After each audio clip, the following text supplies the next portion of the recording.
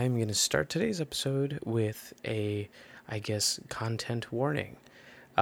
Today, a grown man, me, is going to talk about my fear of spiders, and I expect no type of a reaction. Don't DM me about my fear. I'm trying to get over it. I'm working on it. But anyway, my name is Stanley. Welcome to the Choose Simple podcast, and I'm going to say in honor of Stranger Things coming out this week, let's hit it up with some retro vibes for today. In my backyard, there's a door that I use to exit and enter the house, and outside this door, there's a net. This net is one of those nets that you put in front of your door to keep bugs out, and, just a quick side note, something I miss about the winter, since summer's clearly on its way, is that it kept all the spiders away. No spiders, no ant colonies anywhere, no none of it. Anyway, now, last year, I remember this day clear as ever.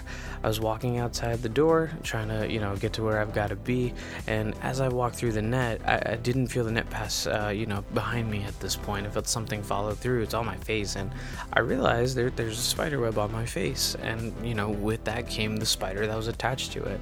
And you've got to understand, I'm the type of friend that if you send me a photo of a spider in your car, the very next message from me is going to be me telling you, like, hey, listen, man, it's been a fun ride, it's time to set the car on fire. That's just who I am.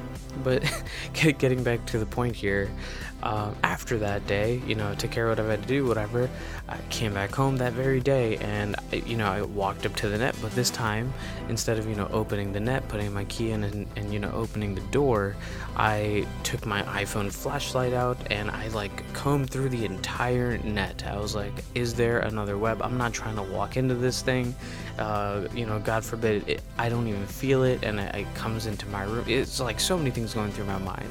And so I take a flashlight, I look through the entire door, and, thank God, no spider. Opened the door, went through, and it was all good.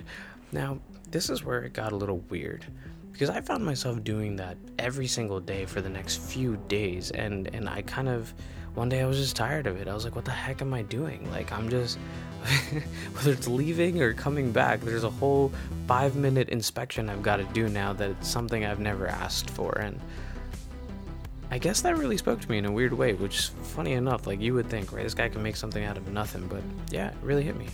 You see, something happened to me one time. There was once an event, that one time with that spider in that net, and every single day after that, it almost kept me captive. It was literal fear. And as I'm recording this episode, I actually just got, I went on Google, typed in define fear, and it's funny because the very two definitions of the word fear that come up are both things that are assuming something to happen. It's like the belief of something to happen, or being afraid of something that's likely to happen, but nothing's guaranteed to happen. You see, 2 episodes ago we talked about, living in the present moment, not in the past or in the future.